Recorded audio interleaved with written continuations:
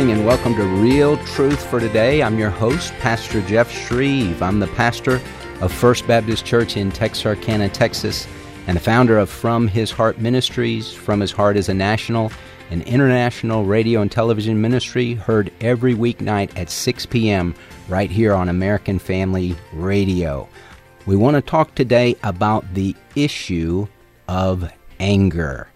Anger is a big problem in our world today. It's a big problem in homes. Now, joining me in the studio is my dear friend and teammate at First Baptist Church in Texarkana, Dr. Chris Schroeder. Chris deals with a lot of married couples and a lot of people in conflict and people facing difficulties. And Chris knows a lot about the issue of anger and how it causes terrible trouble in marriages and families. So, Chris, welcome to Real Truth for Today. Thanks for having me. Well, okay, in your counseling, and you have a pretty extensive counseling ministry at First Baptist Texarkana, how important do you see the issue of anger as it relates to people's interpersonal problems? Oh, that's a huge issue. I think that many people suffer with anger. To be honest, I think most people suffer with forms of anger. It comes out in different ways. There's different types of ways that people express anger, but I think a lot of people struggle with the issue. You know, when I think about anger, I always think about Cain. He's kind of like the first angry guy in Scripture. And in his story, Genesis chapter 4, the Lord had Cain and Abel come before him to give their offerings. And as we read, the whole counsel of God, we know that when you come before the Lord, you come before him with a blood sacrifice. Without the shedding of blood, there is no forgiveness. And so Abel came God's way. He came with a blood sacrifice. Cain came his own way. Woe to them, they have gone the way of Cain, the Bible says. And it says, for Abel and his offering, the Lord had regard, but for Cain and his offering, God had no regard. So Cain became very angry, and his countenance fell. And the Lord said to Cain, why are you angry? And why has your countenance fallen?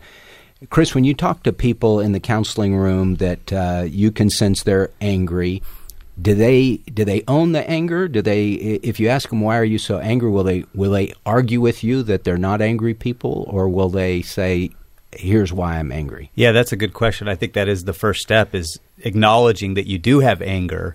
A lot of times I think people have a misconception about anger. They think that anger is just blowing up, yelling, punching things. That's just one form of anger. That would be, there's three types of anger. There's those who are spewers, and that would be more of the yelling, hopefully not, but it could be violence. Then there's stuffers, and stuffers are the ones that just, put it deep down inside and it doesn't come out, but it's still anger. Definitely not healthy to be that way, but there's a lot of people that are stuffers. And then there's leakers, and leaker is someone who's passive aggressive. So there's still anger, but it comes out in sarcasm, little put downs, just real passive aggressive. So there's different kinds of anger. So a lot of times people think, well, I'm not angry, but they might be, and they're just stuffing it. Yeah, I learned from the movie Anger Management there are implosive and explosive people. That's a good way to put it. And that's what Jack Nicholson taught me. Yeah, there you go. And so the explosive person kind of knows, okay, I got an anger issue. I'm like a volcano. I blow up over everybody, but then I feel better. Ada Ferguson, your predecessor, used to say, when you throw up, you always feel better. And so when you're angry and you just let it all out on somebody, well, they're left covered in lava, but you feel better. So it seems like if you're an explosive, angry person, you kind of know, okay, I seem to blow up a lot. An implosive, angry person is kind of that slow burn. It's churning in there for a long time. That seems like that might be more difficult to deal with. Yeah, you're burying it, but there's a really high possibility, like 99% chance, that it's going to resurrect. So you can bury it all you want, but it's going to come out, and it's probably going to come out at an inopportune time. So it is coming out, though, for sure. So, Chris, you and I have talked about this before. Ephesians chapter 4, be angry, and yet do not sin. Do not let the sun let the sun go down on your anger, and do not give the devil a place, an opportunity. What is that verse telling us? Well, the first part is crucial. It says, "Be angry." I think sometimes we read right over that, but anger in itself is not necessarily a sin. There is times where we need to be angry, and in fact, maybe sometimes we need to be more angry. There's things that God is angry about. There's injustices. There's sin that makes God angry. We see that in Jesus. Jesus got angry about things. And so there's things that we need to be fired up about, that we need to have anger about. So it says be angry.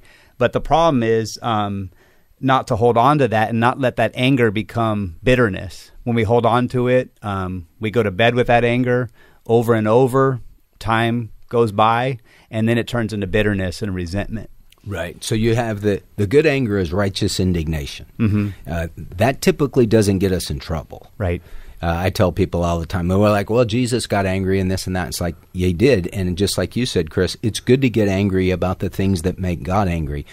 But righteous indignation doesn't typically get us into trouble with our interpersonal relationships. Yeah, we could use that as an excuse. There's not a lot of things that we would have righteous anger over. There are some things that we'd have righteous anger over, and that's where we've got to put some action behind it, and we've got to do something about it. Right. The abortion issue, for instance. Right, abortion for sure. There's a lot of social issues that Christians need to stand up and need to have some fire, need to have some passion about, right.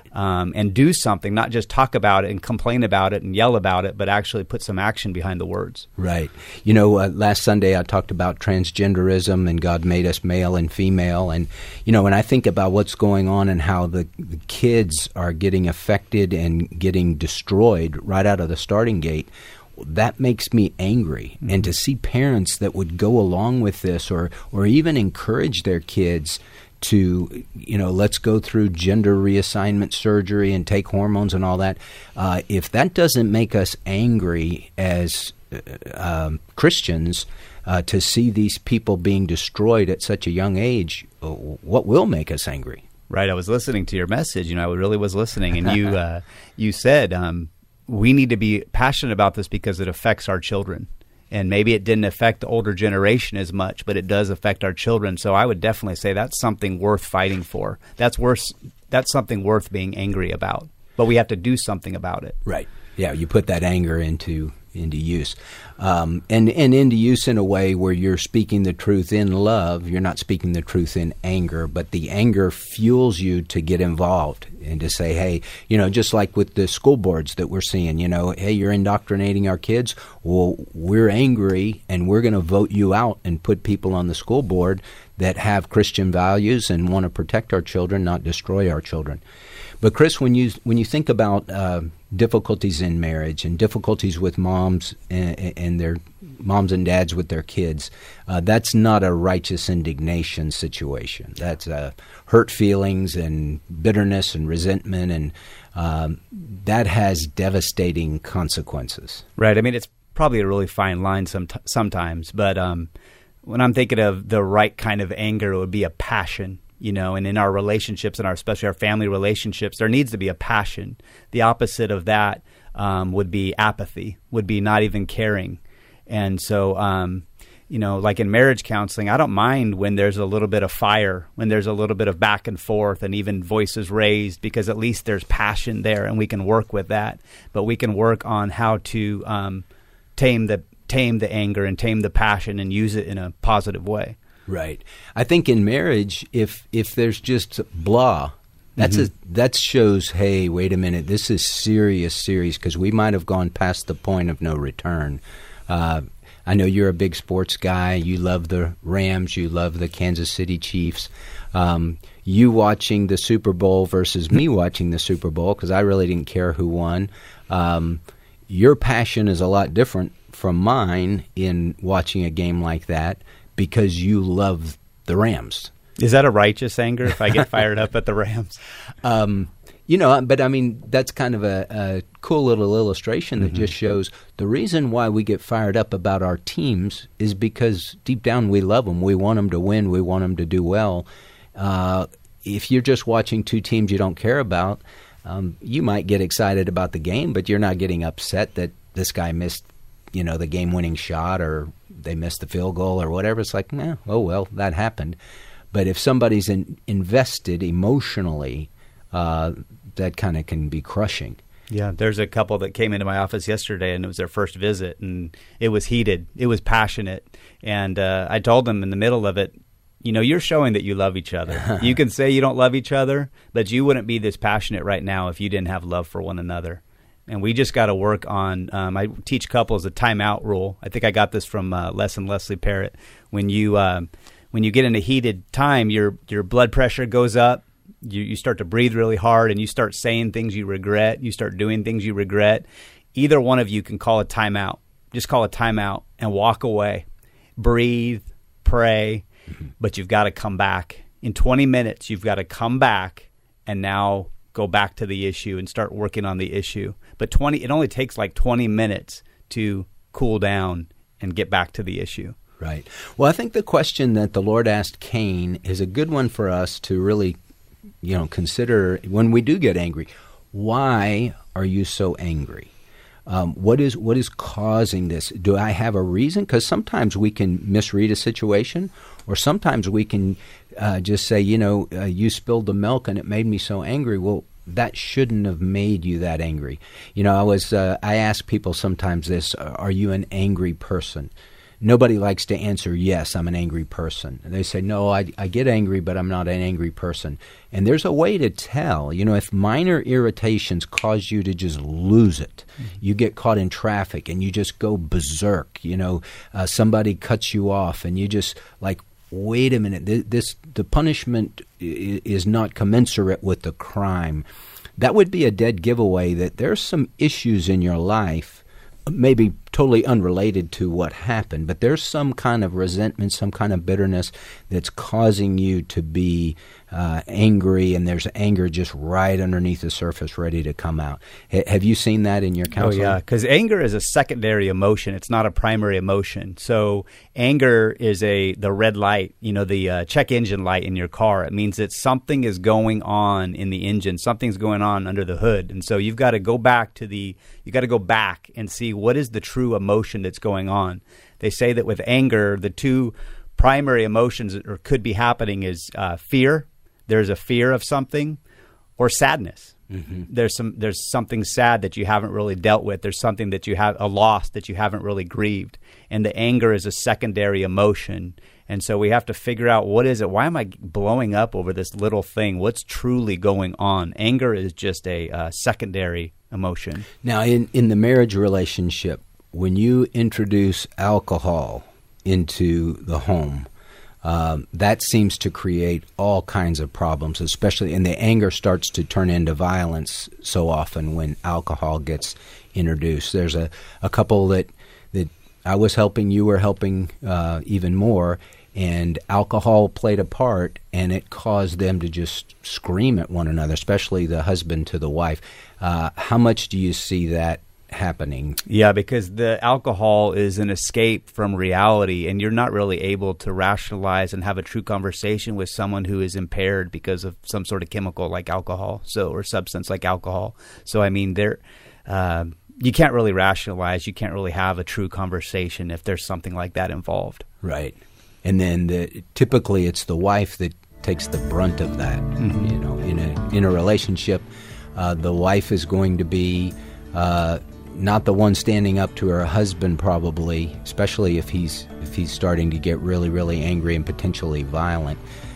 She can really get hurt. And sadly, we're seeing that take place in many, many homes and in many Christian homes. And it's something that the Lord wants to change. Why are you so angry, God said to Cain, and why is your countenance fallen? If you do well, will not your countenance be lifted up? But if you do not do well, sin is crouching at the door, and its desire is for you. You're listening to Real Truth for today, and I'm your host, Pastor Jeff Shreve. We're talking to Dr. Chris Schroeder about the issue of anger. We're going to take a quick break, so don't go away. We'll be right back.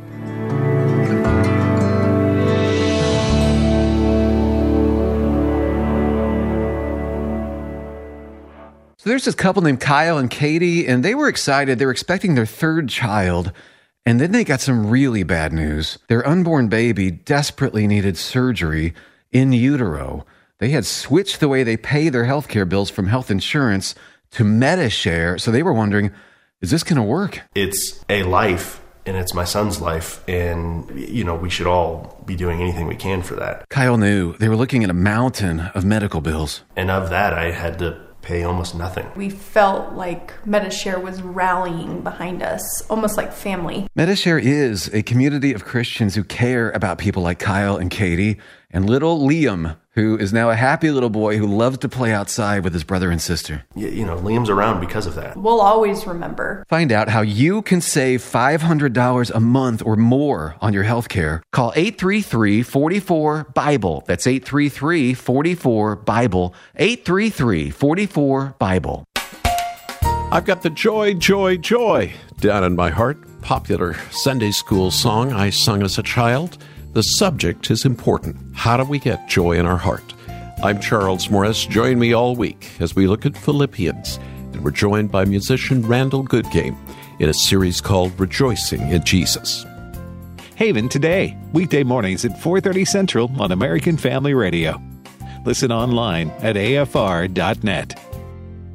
Hannah's Heart, a half-hour program specifically designed to encourage Christian couples walking through infertility and miscarriage. This is not a show that's going to promise you a certain outcome, but this is a show that says, however God answers your cry, we know that He's enough.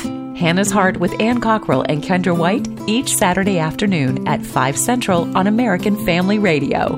You can find the podcast at afr.net.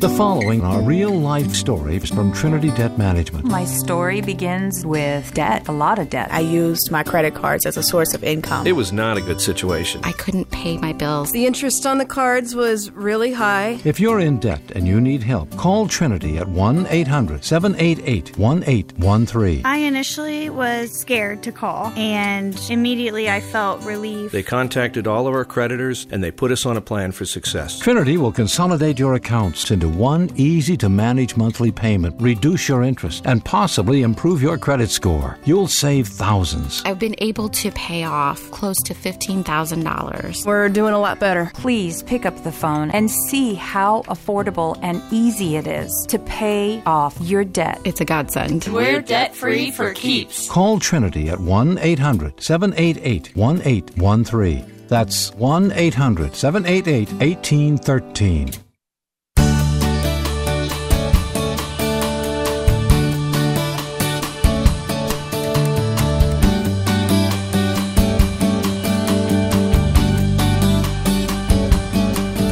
Welcome back to Real Truth for Today. I'm your host, Pastor Jeff Shreve. We're talking to my dear friend, Dr. Chris Schroeder. Dr. Schroeder is the teaching pastor at First Baptist Church in Texarkana, Texas, and just got promoted. He's getting his doctorate, walking the stage on Mother's Day weekend, right? Yep, Mother's Day. At Liberty, Friday night. Liberty University. And I asked Chris, I said, well, I don't know, can I still call you Dr. Chris Schroeder if you haven't graduated yet? And he said, well, they already sent me my diploma, so I guess we can. It's not on the wall yet. Though. Okay, but that's pretty exciting. I remember when I got my doctorate, it had been 13 years in the making. Normally it doesn't take 13 years to get your doctorate, but it does when you bail out of the program twice. And anyway, you got it. That's all. Finally got it. I felt like Simeon. Now I can die, Lord. I finally finished this thing. It's not fun, is it? It's brutal. Tedious. It was. I think mine was like 250 pages when I got done with all the appendices and everything. So Dr. Chris Schroeder, he has extensive experience in dealing with couples and dealing with individuals that are struggling with the hurts, habits, and hang-ups of life. And we're talking about the issue of anger, what the Lord said to Cain, the first recorded angry person. Now, Satan was the first recorded angry being, but the first recorded angry person was Cain.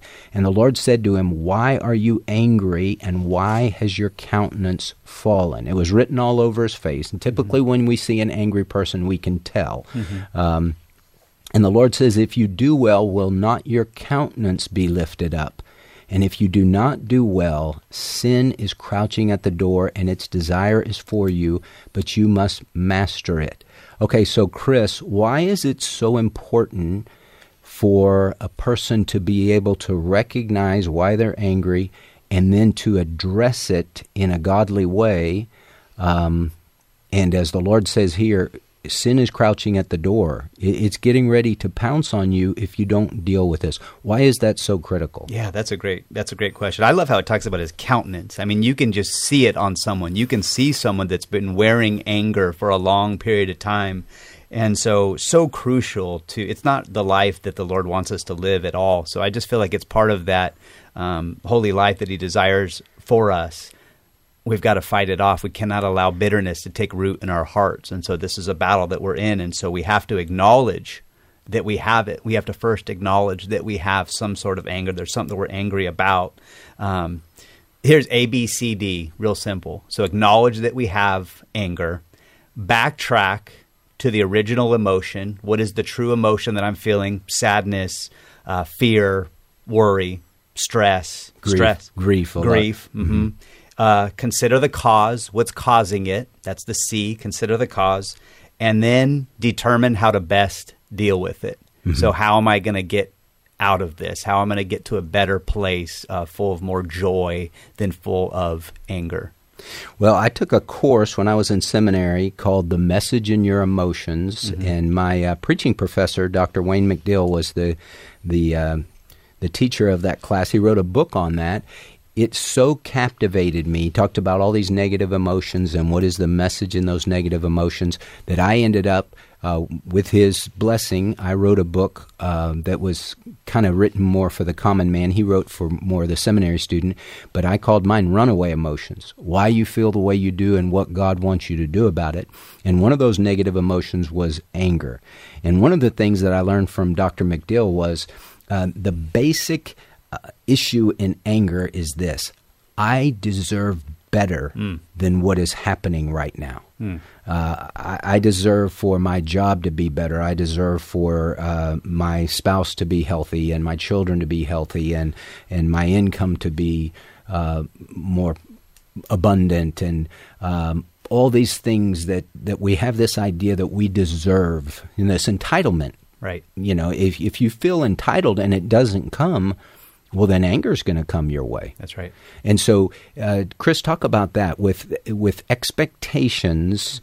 How does that play into anger? That is a great point. Expectations. It's all about expectations. So in a marriage relationship, the number one reason why marriages are in trouble, the number one cause of a marriage struggling, people say finances, people say in-laws, communication, whole variety of reasons. But the number one reason is expectations.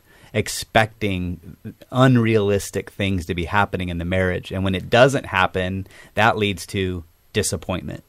And how we deal with that disappointment, the huge gap between expectations and disappointment, that's where the heart is, you know. And so what's going on in the heart in this gap between what we think should be happening for us, the way the relationship should be working out, and how short we're falling in that, the disappointment. So I think that's a huge part of it.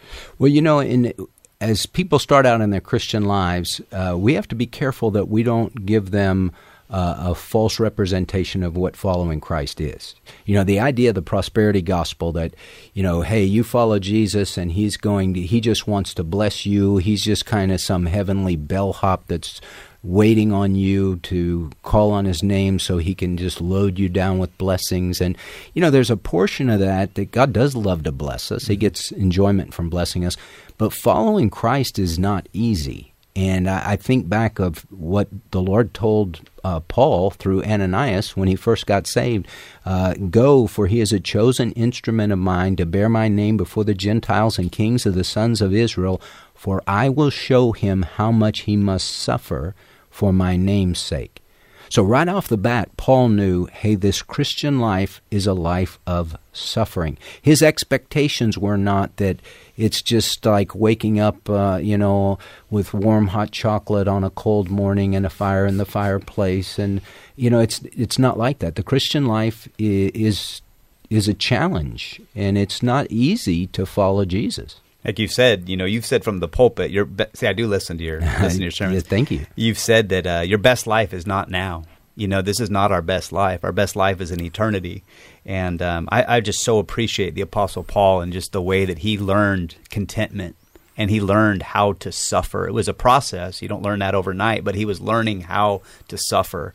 And I think we as Christians have such a bad understanding of suffering because we hate it so much. We hate pain and suffering so much, so we want to avoid it at all costs. Mm-hmm. But it is a part of the journey. It's a part of the Christian life. And so we've got to have a better understanding of what it means to suffer. Jesus did say that I've come that you can have an abundant life, but that also includes suffering. There is times of struggle. And I want to learn, as Apostle Paul learned, how to have contentment in any and every situation. Well, that's how we grow, is through suffering, through setbacks, through difficulties. We don't tend to grow very well when everything is going easy. Now, Chris, I know, and you've shared your testimony before on Real Truth for Today, but when your wife said, hey, I don't want to be married to you anymore, and walked out, and the son you thought was yours is not yours, just dropped this bomb on you, there had to be anger because there was a lot of hurt. Right. There's all kinds of emotions. An emotional suffering you feel it physically. You feel it in every part of you. You feel that enormous pain.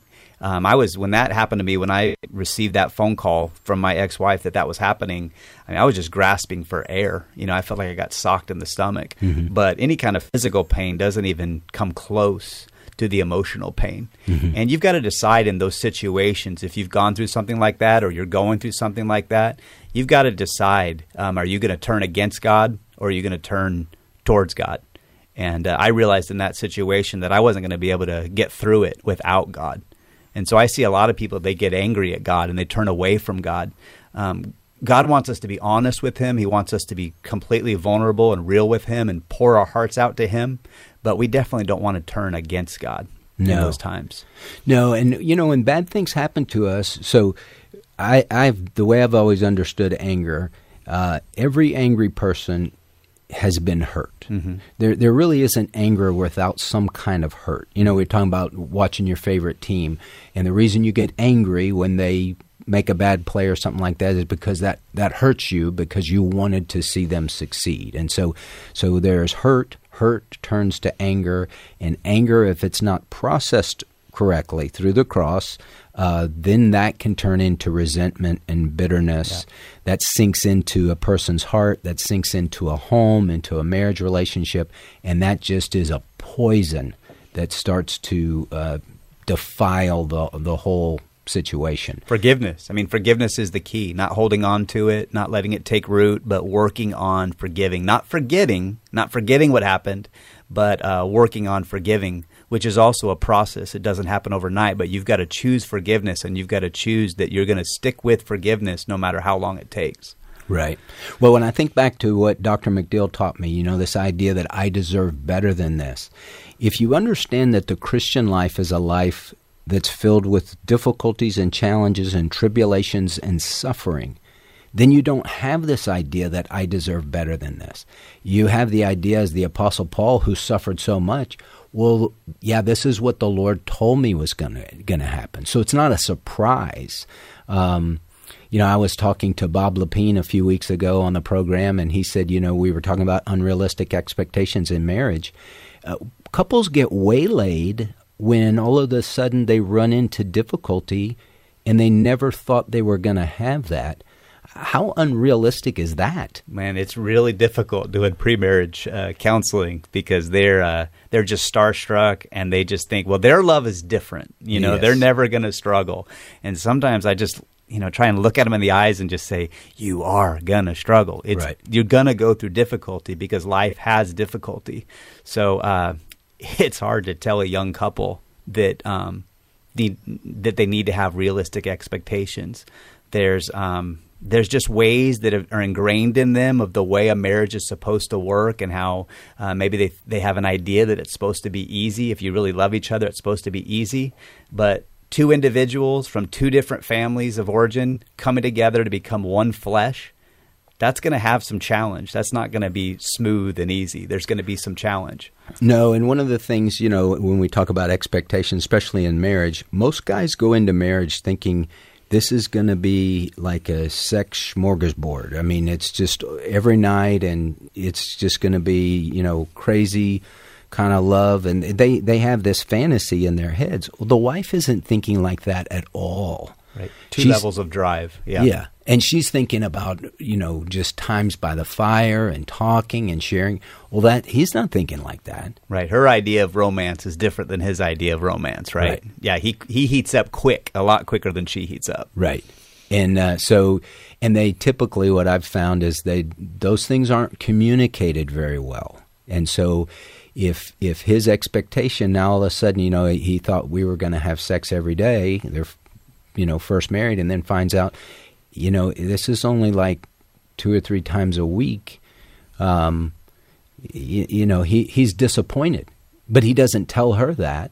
So he just kind of gets angry about it. Well, I think you hit on it. I mean, it's just communication, a lot of communication, starting in the beginning of a relationship and using language like, in this situation, this is the way I feel. Not you do this, and not absolutes like always or never, but this is the way I am feeling. And you can't argue with that. That's just sharing the way you feel. So we call it withholds. Withholds are the things that bother you, but you don't talk about, and then you just keep sweeping it under the rug, and then eventually it piles up, and then it has the potential to explode. Right. Well, when we go back to Ephesians 4, so be angry and yet do not sin, and do not let the sun go down on your anger, and do not give the devil an opportunity. And the word for opportunity is topos, from which we get our English word topography. It's also translated a place. And so that really fits in with what the Lord told Cain. Sin is crouching at the door, and you must master it. But if you don't, you're going to give the devil a place, and he's coming in. And so, Chris, as you counsel couples where they've given the devil a place, how hard is it to get that back? Honestly, I don't think it's that difficult. If they've come in to get help, I feel like there's some very practical things that can be done. There's behavioral things that can be done, techniques that can be done that can help the couple get back on a better place. Sometimes you have to do behavioral things and techniques to let the heart catch up. Mm-hmm. And if a couple is in a really bad place, I'll just tell them, let's just start with the goal for a while, let's not hurt each other anymore. Let's just get back to square one. And I feel like there's some simple techniques that can be used that can start to bring hope to the marriage, and the marriage can be restored. With Debbie, she and I have practiced Ephesians chapter 4, verse 26, where we don't let the sun go down on our anger. We've practiced that in our marriage, but there was one particular time we were getting ready to buy a house, and she wanted to get this house, and she was looking with her mother and doing all this work, and I just came in at the 11th hour and just said, well, we're going to lowball this because, we can save money. And she got mad, and she said, well, then you spend all the time looking for a house. And it created a rift between us. And I remember that I started to get resentful, and the sun did go down on my anger, and I got resentful toward her. And what I found was it wasn't just like snap my fingers and that was gone. Those feelings kind of hung around. I made the choice to forgive her, but you make a choice by an act of the will and by faith, but that doesn't mean your feelings are immediately connected to that, does it? Right, that's right. And do you take that literally, let the sun go down? Is that a literal thing to you, or is that just a matter of doing it as soon as possible? Well, pretty literally. I mean, we might talk about it in the morning, but we're going to deal with it. Till 3 in the morning, you're going to be talking. Well, maybe not till 3. Yeah. But we try. We don't let that go for a long period of time. Right. So that is so important. We're talking about the issue of anger, and Chris Schroeder is in the studio today, and you're listening to Real Truth for today, and I'm your host, Pastor Jeff Shreve. We know that anger is a big, big problem in many, many lives, and here's the good news. God has grace to help us in our time of need, and so the answer to anger is the grace of God. We're going to take a quick break. Don't go away. We'll be right back.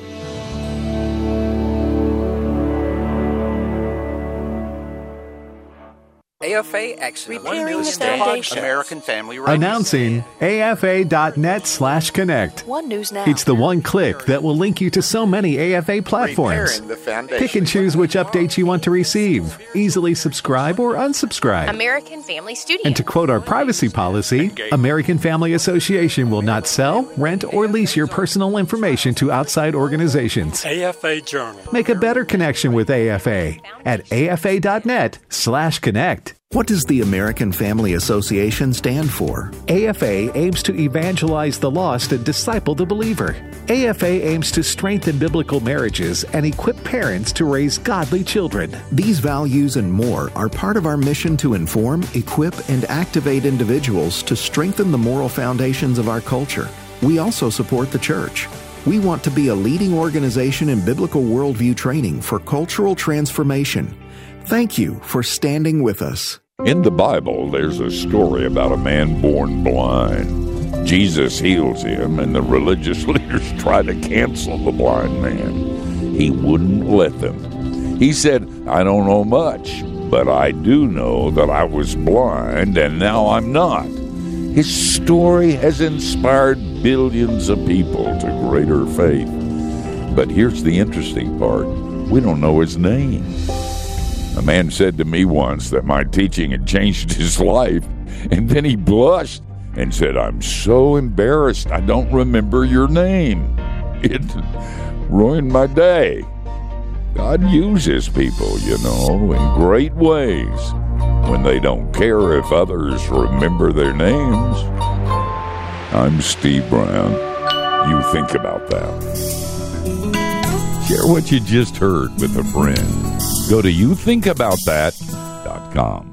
AFA Foundation Director Riley Wildman. A charitable gift annuity is perfect for AFA supporters with an eternal perspective like Lucy Overstreet. Psalm 78 tells us that we are to tell our children and our grandchildren and the future generations after them what the Lord has done in our lives and what the Word of God says. Lucy's charitable gift annuity will keep supporting this ministry for generations. I wanted something that would have eternal value, and that's the way I think of the American Family Association investment. Contact Riley Wildman and her staff at the AFA Foundation and find out if a charitable gift annuity is right for you.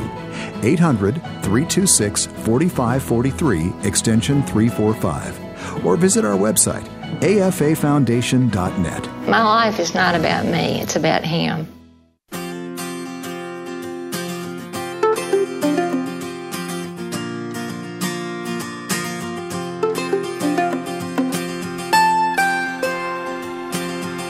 Welcome back to Real Truth for today. I'm your host, Pastor Jeff Shreve, the pastor at First Baptist Church in Texarkana, Texas.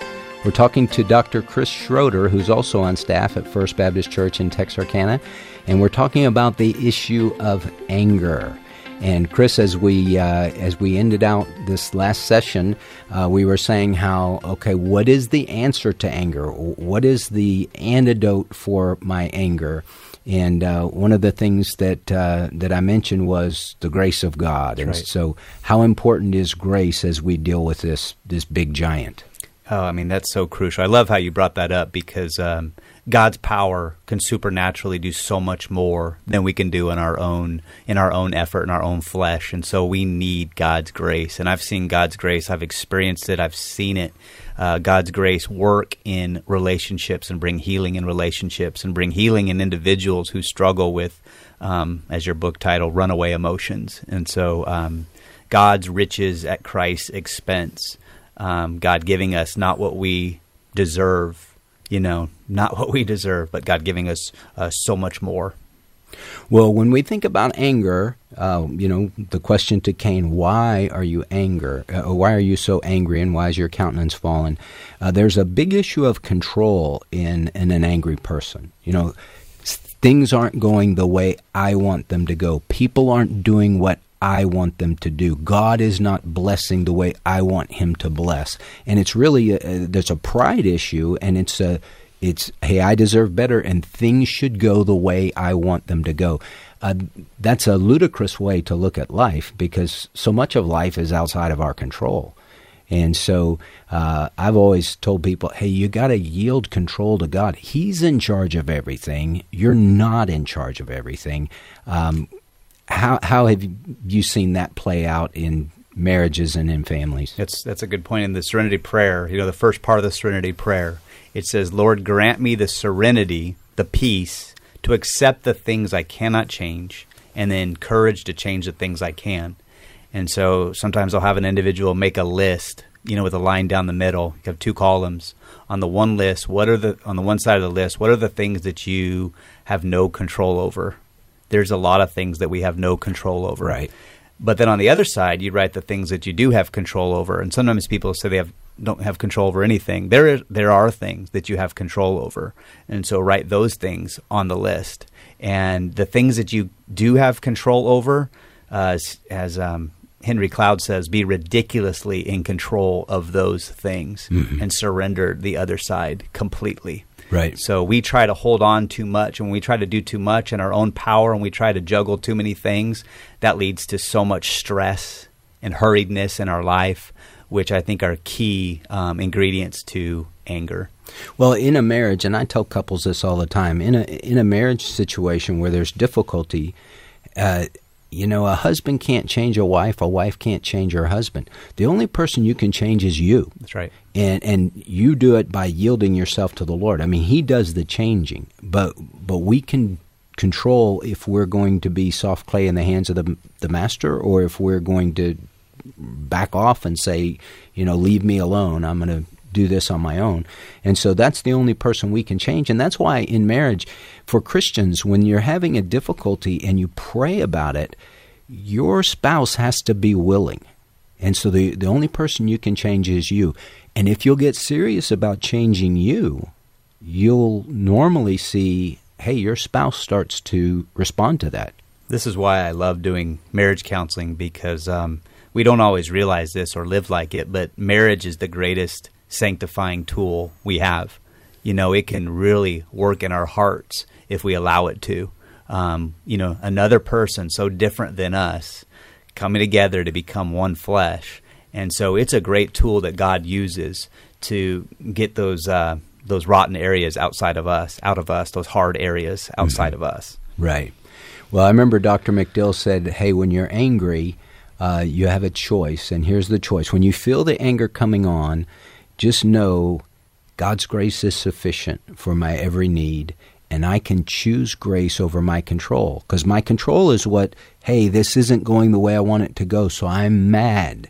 But if I choose God's grace, then it's like, but Lord, I can't control this. I can't control this other person. You control everything. I choose your grace.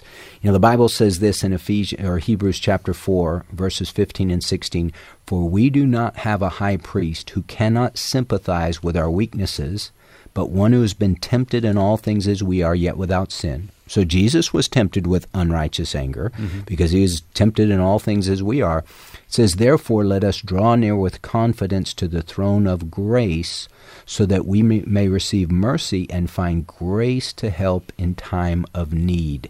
And in those times where we're feeling the anger come on, that's a big time of need. And God says, I have grace for you in that situation. Right. No temptation has seized you.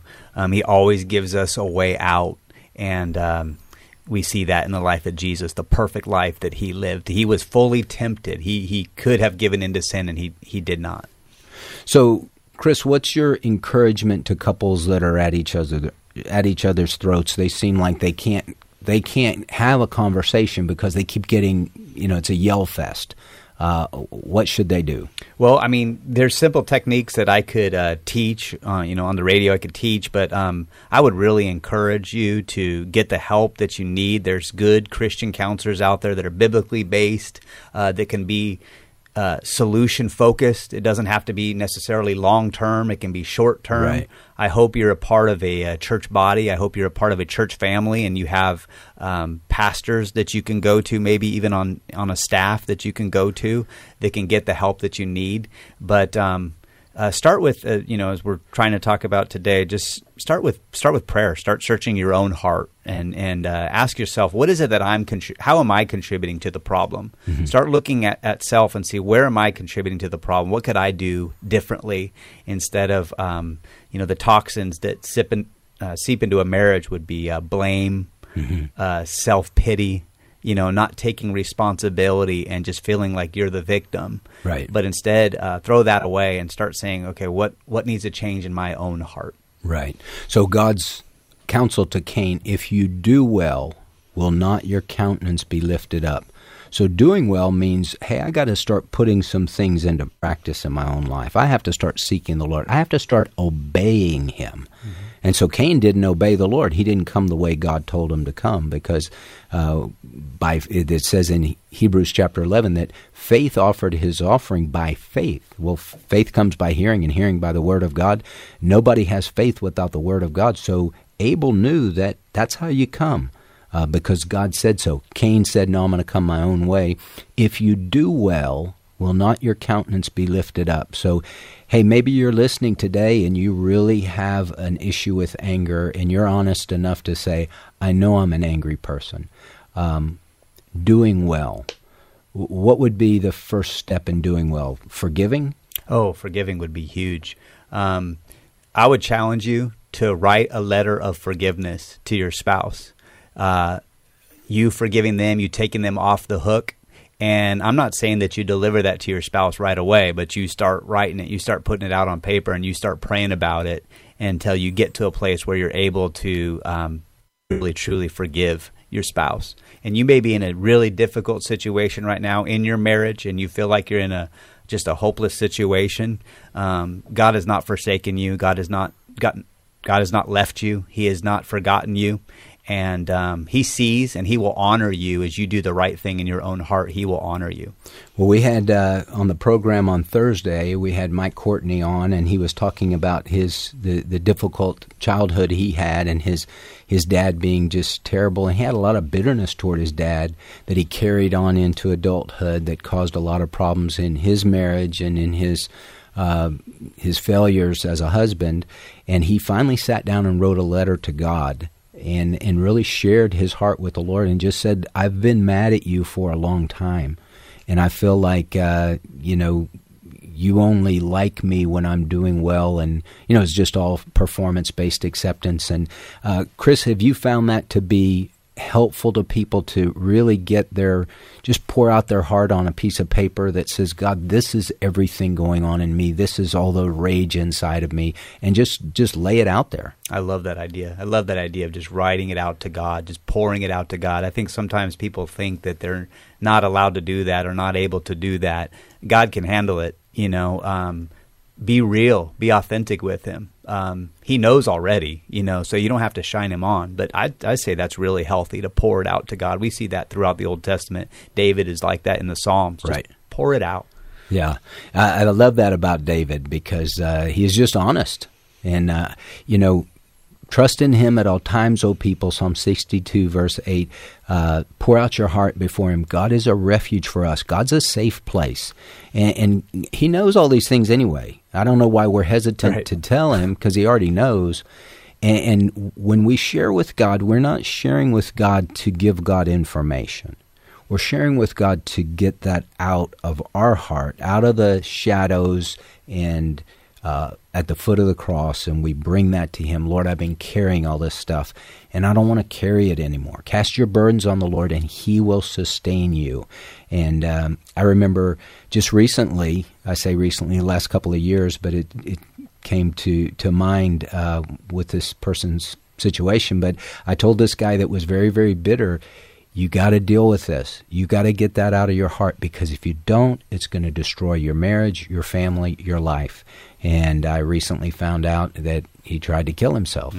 And this is over a couple of year period. So that bitterness really starts to foul and fester when we don't deal with it. So you may have a right to be angry. There may be things that are legit for you to be angry about. But bitterness is different. Bitterness is when it takes root in your heart, and that's what we want to fight against. Well, think about Joseph. Mm-hmm. Joseph in the Old Testament. Yeah. did he have a right to be angry at his brothers? Yeah. He was hurt, deeply hurt, as they sold him into slavery. And when he saw them, that emotion came back. So you knew that emotion was there. All that emotion just came back. Right. Yeah, he had to leave the room at one point because he was wailing. But he never, from my reading of Scripture, he never held on to bitterness. He always prepared his heart for the next thing that God wanted to do in his life. So he wasn't in good situations. So maybe you're in a marriage right now that's not a great situation. But he always took care of his heart. He made sure his heart was right with God. And then God always was the one that promoted him. Right. I love what it says when you read the story of Joseph. It says over and over again, the Lord was with Joseph. The Lord was with Joseph. The Lord was with Joseph. And here's the thing, as a believer in Jesus, the Lord's with us. He says, I'll never leave you, I'll never forsake you, and we can be honest with God, and we can trust God. Trust in Him at all times, O people. Pour out your heart before Him. God is a refuge for us. And then right after that, it has the Hebrew word Selah, which is probably a musical notation that means pause. But it's important to pause right there to know that I can trust God. I can tell Him anything. God is a safe place for me. It's better to tell God than it is your circle of people. You know, God should be the one that we go to first, right. Especially people that aren't believers and maybe aren't pro-marriage. You know, sometimes that can happen. You start venting, and you feel, I'm just venting. It's not really doing any good, you know, so taking that to the Lord instead. Right. And the Lord understands and the Lord cares. But here's the wonderful thing. The Lord has an answer for that. So He has an answer for our anger. He had an answer for Cain. Now, Cain obviously rebelled against that. He didn't do what God wanted him to do, and then he goes out and kills his brother. And then he's surly with the Lord. Am I my brother's keeper? It's interesting. This guy Cain, Genesis 4, they're talking about him in 1 John. They're talking about him in Jude. Woe to them, they have gone the way of Cain. You don't want to do what Cain did. And so we deal with anger just like he got angry. And sin is crouching at the door and its desires for you, but you must master it. How do we master sin? We master sin by the grace of God. That's the only way we can master sin, because we're not strong enough to fight against sin in and of our own strength. Right. We repent of our sins. We turn away from our sins. We ask for forgiveness of the Lord, and He forgives us. Amen.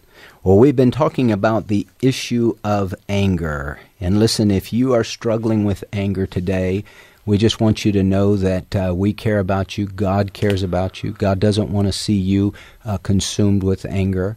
You got to take that anger to the Lord. You got to get your heart right with Him. That's the first step to healing. We recognize it, we own it, and then we start dealing with it. And until we do that, Chris, it's never going to get better, is it? Yeah, you just become trapped and stuck, and that truly is not the life that God wants us to live. No. God has a wonderful life. He really does. I mean, we say your best life now. Obviously, this isn't your best life now. But the Christian life is a wonderful life.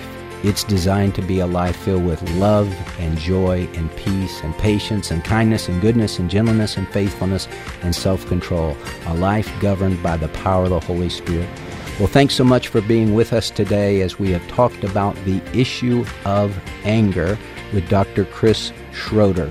And let me just encourage you, go to the Lord with your hurts, with your habits, with your hang-ups. He cares. He has the answer. He has grace to help in your time of need.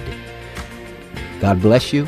Make it a great day. Shine for Christ and share what great things the Lord has done for you. I'll be with you again tomorrow. God bless.